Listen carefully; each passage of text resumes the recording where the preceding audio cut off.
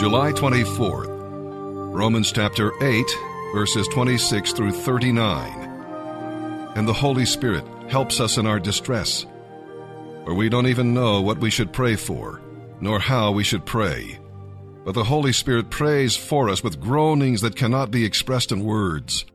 And the Father who knows all hearts knows what the Spirit is saying. For the Spirit pleads for us believers in harmony with God's own will. And we know that God causes everything to work together for the good of those who love God and are called according to His purpose for them. For God knew His people in advance, and He chose them to become like His Son, so that His Son would be the firstborn, with many brothers and sisters. And having chosen them, He called them to come to Him, and He gave them right standing with Himself, and He promised them His glory. What can we say about such wonderful things as these? If God is for us, who can ever be against us? Since God did not spare even His own Son, but gave Him up for us all, won't God, who gave us Christ, also give us everything else? Who dares accuse us, whom God has chosen for His own? Will God? No. He is the one who has given us right standing with Himself. Who then will condemn us? Will Christ Jesus? No, for He is the one who died for us and was raised to life for us and is sitting at the place of honor next to God, pleading for us. Can anything ever separate us from Christ's love? Does it mean He no longer loves us if we have trouble or calamity, or are persecuted, or are hungry or cold, or in danger or threatened with death? Even the Scriptures say, "For your sake we are killed every day. We are being slaughtered like sheep." No, despite all these things, overwhelming victory is ours through Christ who loved us. And I'm convinced that nothing can ever separate us from His love. Death can't, and life can't. The angels can't, and the demons can't. Our fears for today, our worries about tomorrow, and even the powers of hell can't keep God's love away. Whether we are high above the sky or in the deepest ocean, nothing in all creation will ever be able to separate us from the love of God that is revealed in Christ Jesus our Lord. In the book of Job, you know the story there. Job cries out in understandable pain, and he begins to demand of God an explanation for what is unfolding. Essentially asking God to explain, why is this happening to me? How is it that you're working through this? And he demands that the Lord of all creation explain Himself.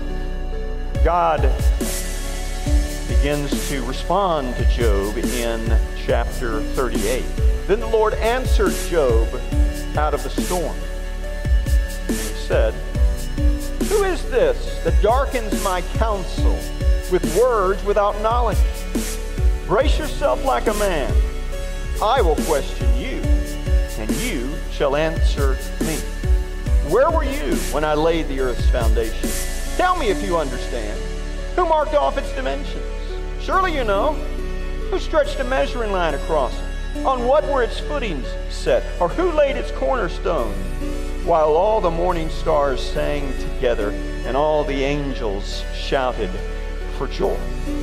God didn't show up to explain Himself. God shows up and begins to pepper Job with questions. He's been listening to it for 37 chapters, and now He turns around and asks you Himself for 129 verses. God just throws out question after question after question of things that Job could not possibly understand. But all of these questions that God is raising to Job in those chapters point to a single truth.